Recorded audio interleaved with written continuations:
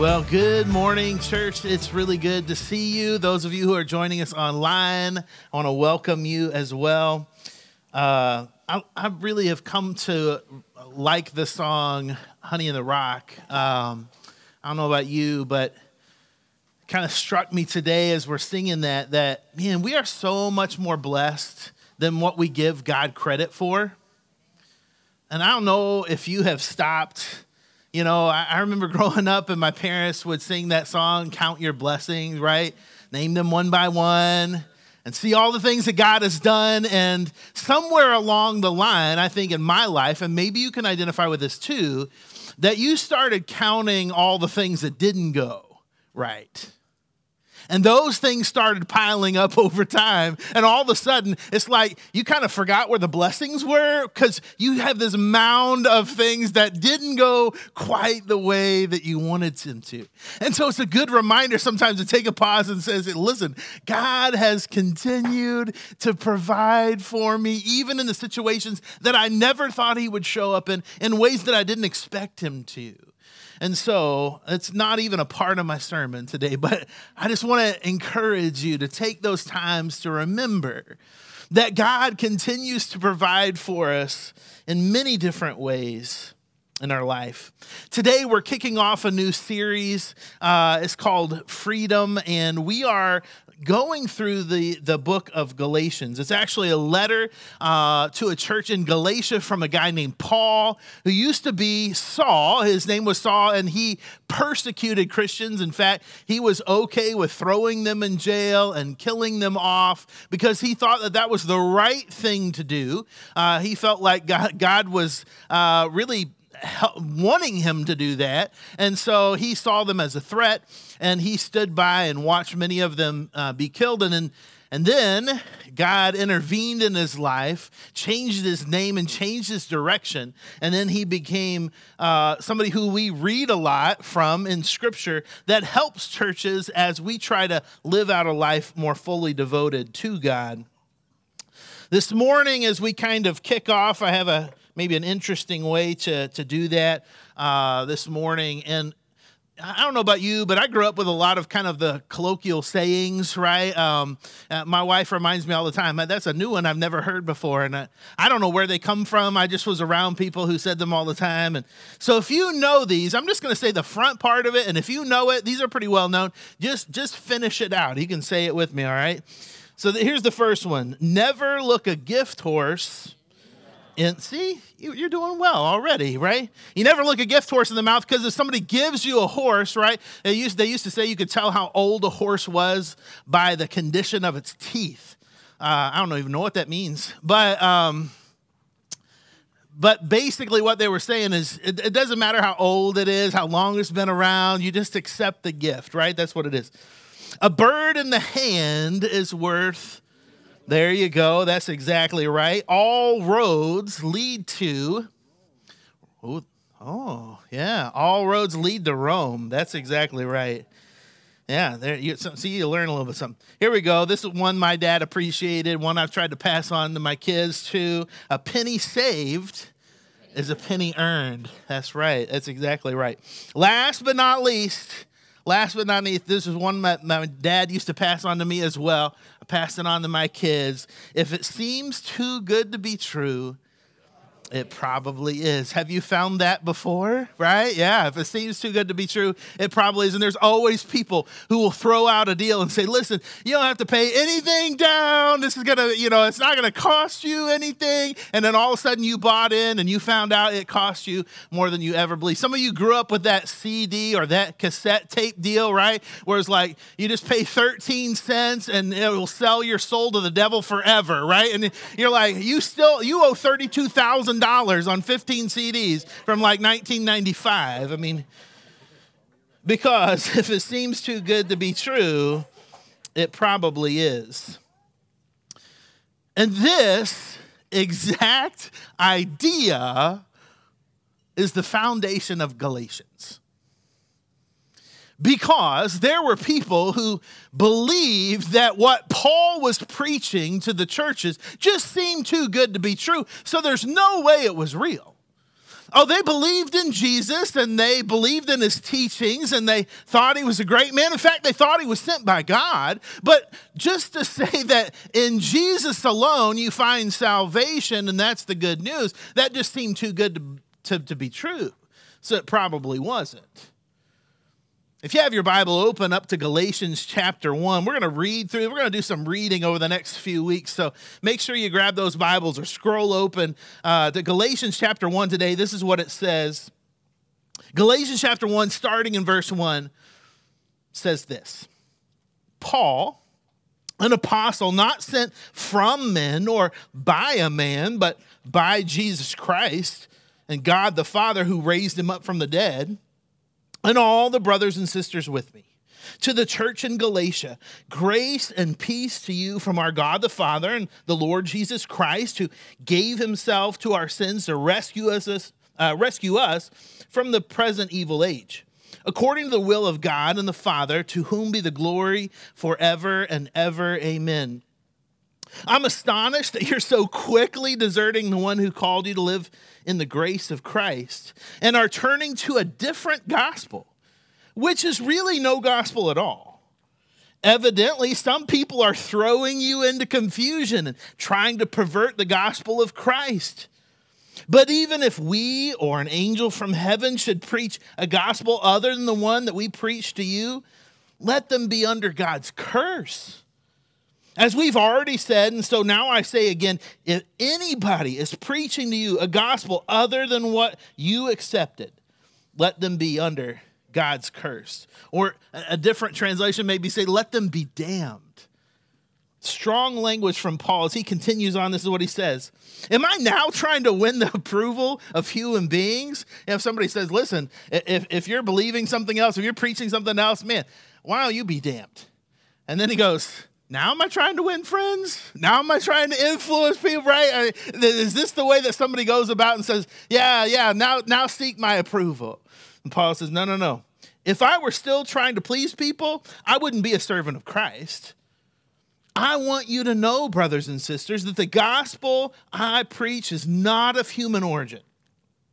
Nor did I receive it from any man, nor was I taught it. But rather I received it from a revelation from Jesus Christ.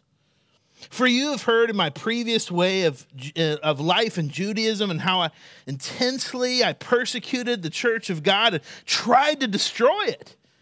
I was advancing in Judaism far beyond people of my own age and was extremely zealous for the traditions of my fathers. But when God, who set me apart from my mother's womb, called me by his grace, was pleased to reveal his Son in me so that I might preach him from among the Gentiles, my immediate response was not to consult any human being.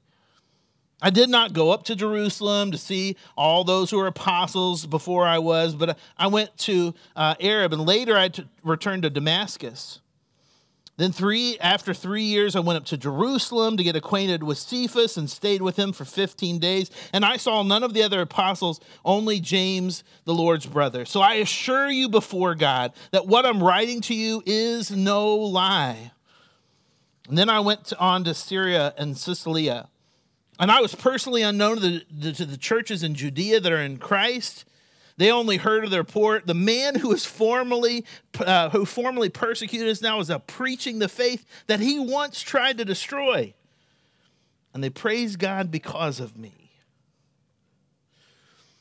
Here in what's happening in the church in Galatia, although we don't necessarily read about this just yet, but what's happening is Paul is going around in his missionary journeys and he's reaching out to the churches and he's teaching them about Jesus and he's teaching them about the gospel.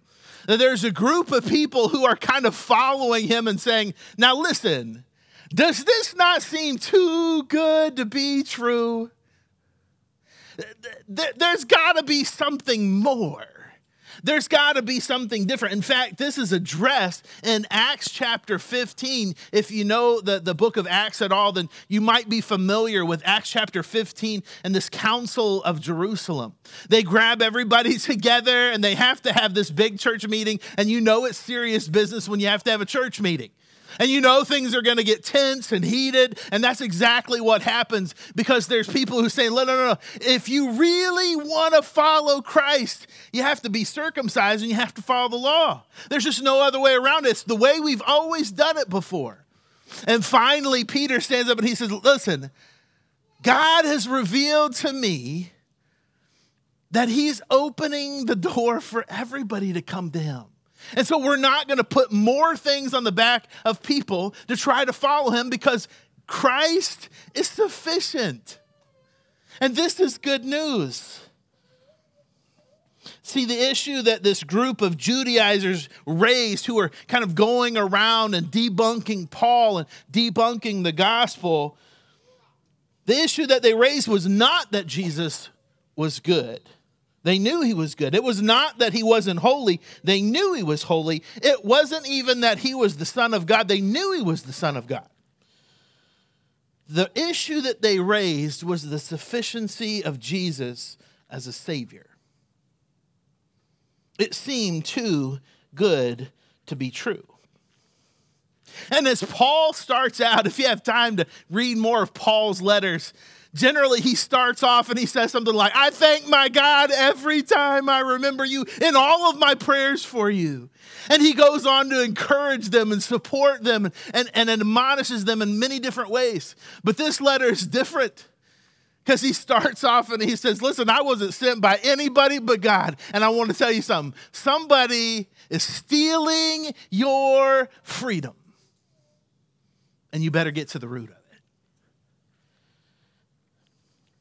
For Paul, the Judaizers' attack was an attack at the very core of the gospel. The gospel is this good news that Jesus came to save. And here's the thing. For Paul, the gospel, the good news, is the gospel, the good news, because it doesn't depend on you. That's what makes the good news the good news. Because if it was dependent on you or if it was dependent on me, it would cease to be good news. You know why I know this? Because I know you. And your spouse knows you, and your friends know you, and your family knows you, and your children know you, and they know the you that sometimes wakes up on the wrong side of the bed. They know the you that has a quick temper. They know the you that loves you more than other things. They know the you that's a part that holds on to hypocrisy. And so if the good news was relying on you, it would cease to be good news. And the same is true for me. And so for Paul, the gospel is the gospel because it doesn't depend upon us. And so as Paul begins to talk to them and remind them of what the gospel is, he says the primary importance was understanding the gospel equals Jesus plus nothing. Jesus plus nothing. That's the gospel. And man, aren't we tempted to add something to that? All the time. In my own life, it's like, yeah, it just seems like, man, there got to be more. There's got to be something different that demands something from me. And so I'm going to work to earn it. I'm going to try to earn it in some way. But Paul says that is not at all the way that the gospel works. And the church in Galatia is not the only church that struggles with this. It's not the only church that Paul has to remind. In fact, this is a key theme that he talks about to all the churches that he goes and he shares this message with. In 1 Corinthians, this church in Corinth, he writes them in 1 Corinthians chapter 15, now brothers and sisters, I want to remind you of the gospel I preached to you. This is the same message, which you received and which you have taken your stand. And by this gospel, this good news, you're saved. If you hold firmly to the word that I preach you, otherwise, you've believed in vain. So if you try to take this gospel and twist it, if you try to change it up in any way, it's pointless. It's void. It doesn't mean anything. And then he says this, for what I received, this message of what the gospel is all about, I pass on to you as first importance. And what's the first importance? Paul continues on. He says this, that Christ died for our sins according to the scriptures, and that he was buried and he raised on the third day according to scriptures, and that he appeared to Cephas and then to the other 12. And then after that, he appeared to more than 500 of the brothers and sisters at the same time, most of whom are still living, although some have fallen asleep. And then he appeared to James and the other apostles. And last of all, he appeared to me also. Paul says, listen, there is a first importance here. And the first importance is understanding what the primary point of the gospel is about. That Jesus came to earth, that he died, and that he rose again, defeating death and sin. And that is the gospel.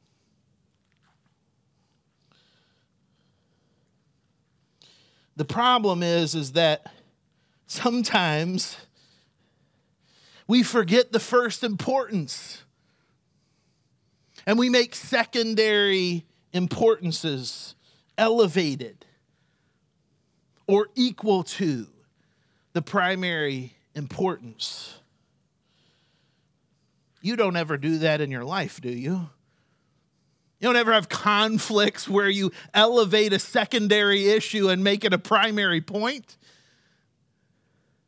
All of a sudden you're in an argument, with your spouse or your kid, and you take a secondary issue that you weren't talking about at the time, and now it becomes the primary point of this thing, and it kind of blows everything up. You've never been at work before, right? And there's been a secondary issue, and you decide to throw it into a primary concern at the time, and it kind of blows everything up. You ever been there before? Oh, come on, church. You been there before? Here's the thing.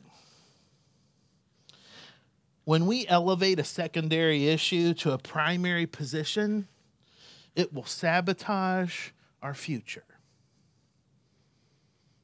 When we elevate a secondary issue to a primary position, we sabotage our future. And this is what Paul is talking about. He says, listen, there are other issues, absolutely, and we're going to get to those. Oh, for sure. You're saved by no means, right? That you want to go and live in your old sinful nature again. Just because you were saved by grace doesn't mean you want to just kind of wallow in your sin. We're going to get to that.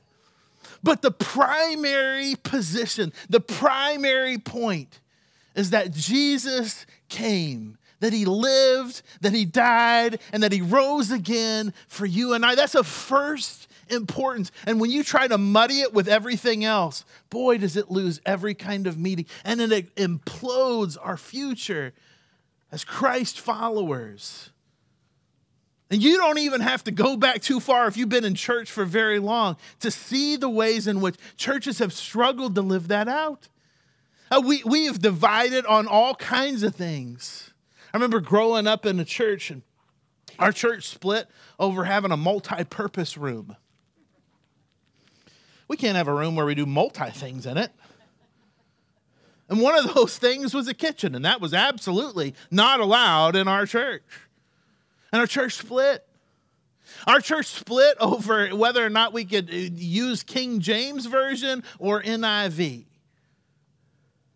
Our church split when we decided to project songs on a screen. Some of you have been there. And it's only funny because otherwise you'd cry. And our church split again when we started talking about having a praise team, a group of people who would sing together as if that's not something that God commands. See, when we elevate secondary issues to a primary importance, man, we sabotage our future. Wellhouse, man, do we have our work cut out for us. Because the main thing that Satan wants to do to you is to convince you that a secondary part of this gospel message is left out because it's too good to be true. And so buy into the fact that something secondary has to be the most important or equal to the fact that God sent his son to die for you. And that will sabotage everything. I thought about this over the last week or so. This question rolled around in my head. Why is it, Steve, why is it for you, or why is it for most of us that we want to make a secondary issue primary? Why is it when you argue with people, do you sometimes pull in secondary things and try to make them primary? Why is it that in our Christian walk we try to make secondary issues of primary importance? And I may not have this all worked out, and you might have some better ideas than I do, but I thought of two things. If you're taking notes, write these down. The first reason that we tend to make secondary issues primary is that we have a desire to be right, even when it's not valuable or important. I'm going to say that again and let you write that down or tuck it away in your brain. We have a desire to be right, even when it's not valuable or important. Man, I just want to be right. I don't want people to see me as wrong. And so I'm going to fight for right even when it doesn't matter. Here's the colloquial say, a hill of beans, right? Even when it's of no value or no significance or no importance, I want to make sure that I'm proven right. And I love what Andy Stanley says. He says, you can either make a point or a difference, but you usually can't make both. And sometimes I fear that in our life, we're too busy trying to make a point rather than truly make a difference. So the first one is pride. The second one is independence. Now I'm going to hurt myself here. As man, this is a tough one for me. I kind of grew up with this idea that nobody's supposed to help you. And if you ask somebody for help, it means you're weak. It means you're not good enough. It means you're not strong enough. It means you're not smart enough. And I don't know about you, but I struggle with understanding that I have to depend on other people. Man, it's a daily struggle for me. I think sometimes independence causes us to make secondary issues primary because we have a desire to be self-sufficient, even to our own detriment. We have a desire to be self-sufficient, even to our own detriment. Well, I need to do it myself. I'm just going to take it on. And all of a sudden we look around and we've isolated ourselves. We've worked ourselves into a hole. We've offended a whole lot of other people for the simple fact of I'm going to do it myself. And I wonder if this is kind of what Paul is getting at. That he says, listen, you're gonna go down this road, and it's probably either going to be pride or self-sufficiency that's going to say, this seems too good. This gospel message seems too good to be true. You got to add something to it.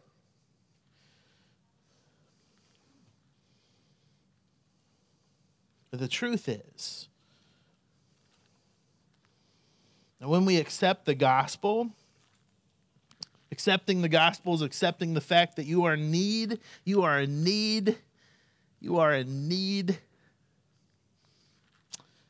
of what only Jesus can give.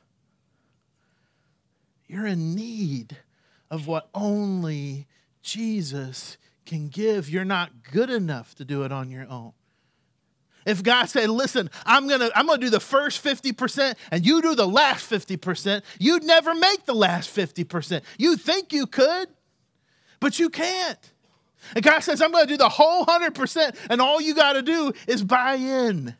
All you gotta do is accept it that I'm Lord and Savior. All you gotta do is say, listen, I'm willing to admit that on my own, I'm a terrible person. And I'm a sinner, and I can fix mistakes, but I can't seem to fix sin. That's what Paul says. I know the right thing to do, but I can't ever seem to carry it out. And Paul says this, what a wretched man I am. He says, he calls himself, I'm the chief of all sinners. I think that's because Paul never met me.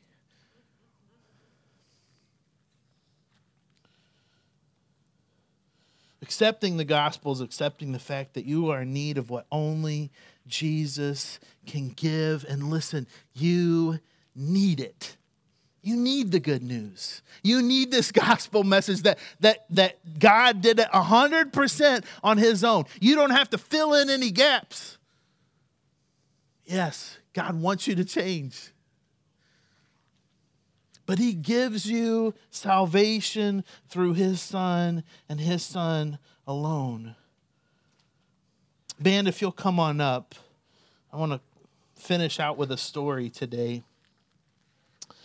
About a year ago, my wife and I, we got to go to Hawaii.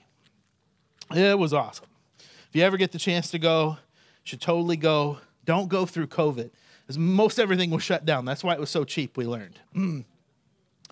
But it was still really cool. I mean, we still got to go to Hawaii. That was awesome.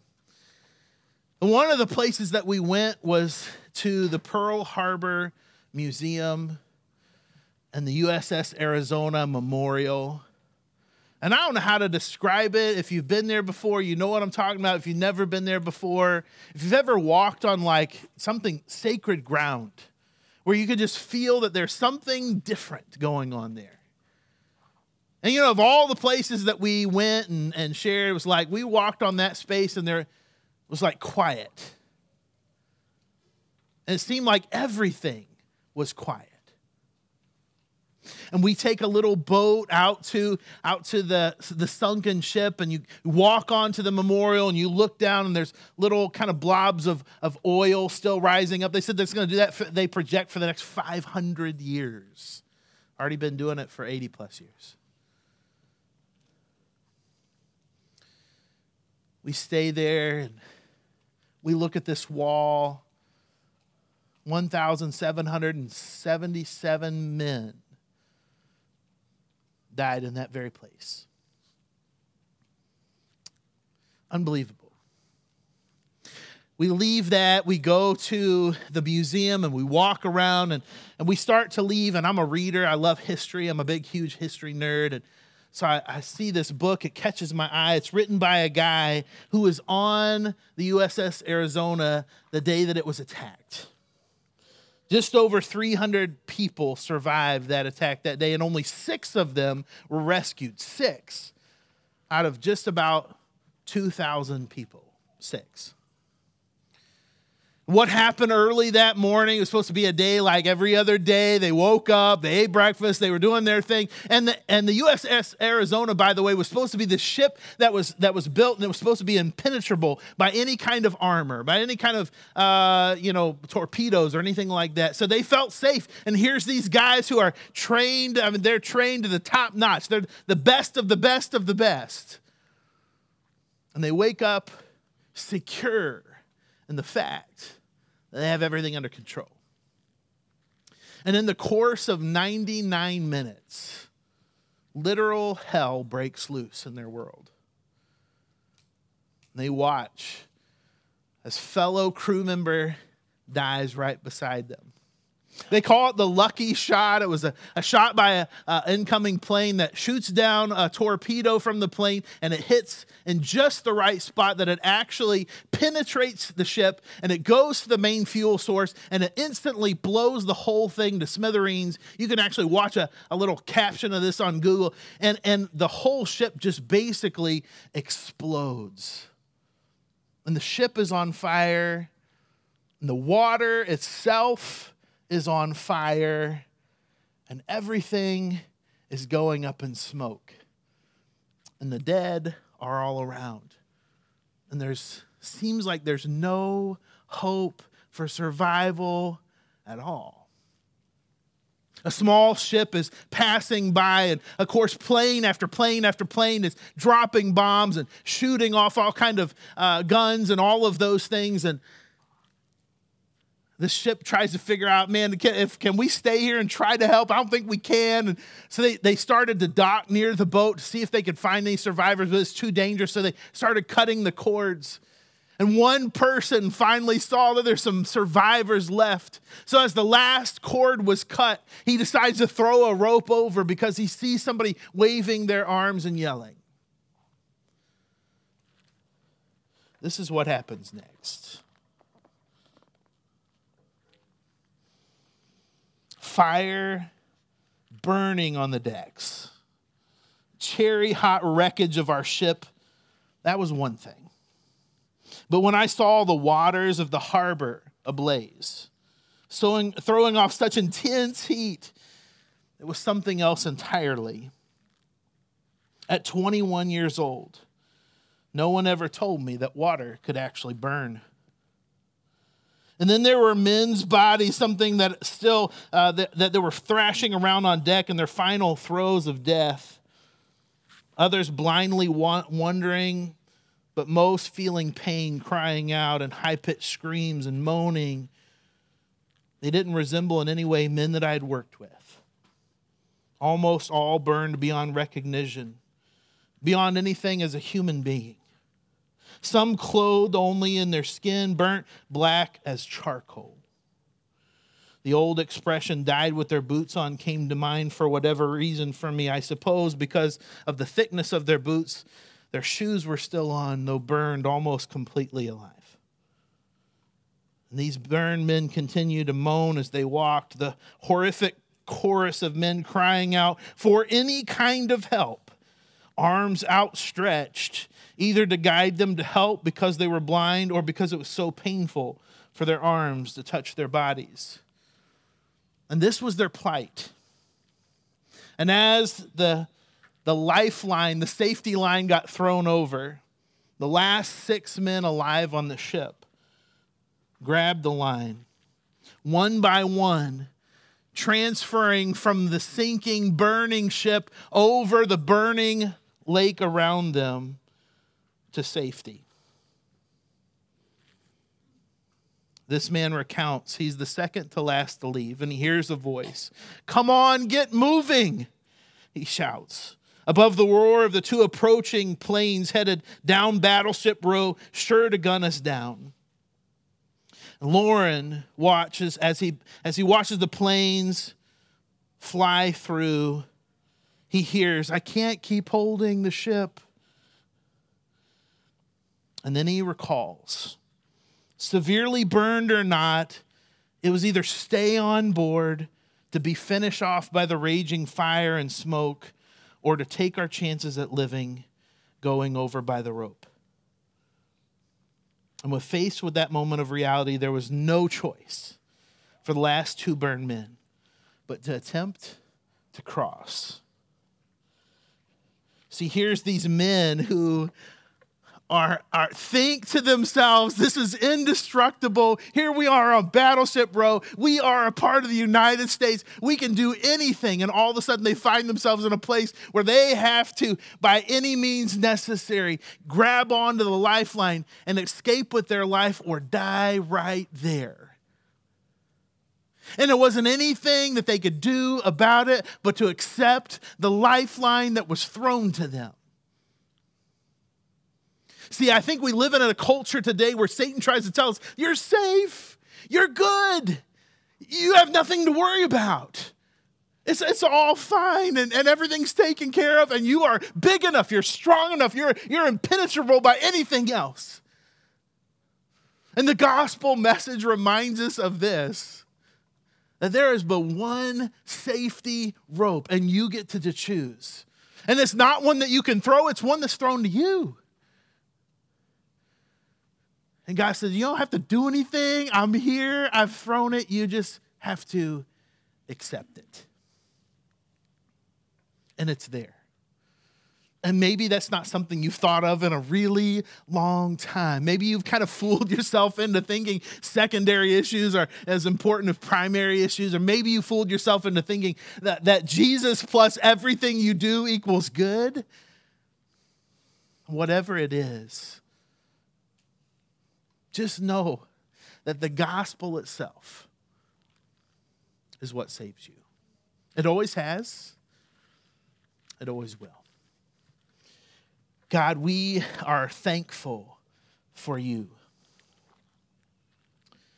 We are thankful that you would love us so much. We don't know why, but we're so thankful that you'd love us so much that you'd send your one and only Son to live a life to show us how to live. And we're so thankful that you would send your Son as a sacrifice for the things that we would never be able to do our own. And God, we're so thankful that you overcame. That our God did not stay dead, but conquered the grave, and with it conquered our sin.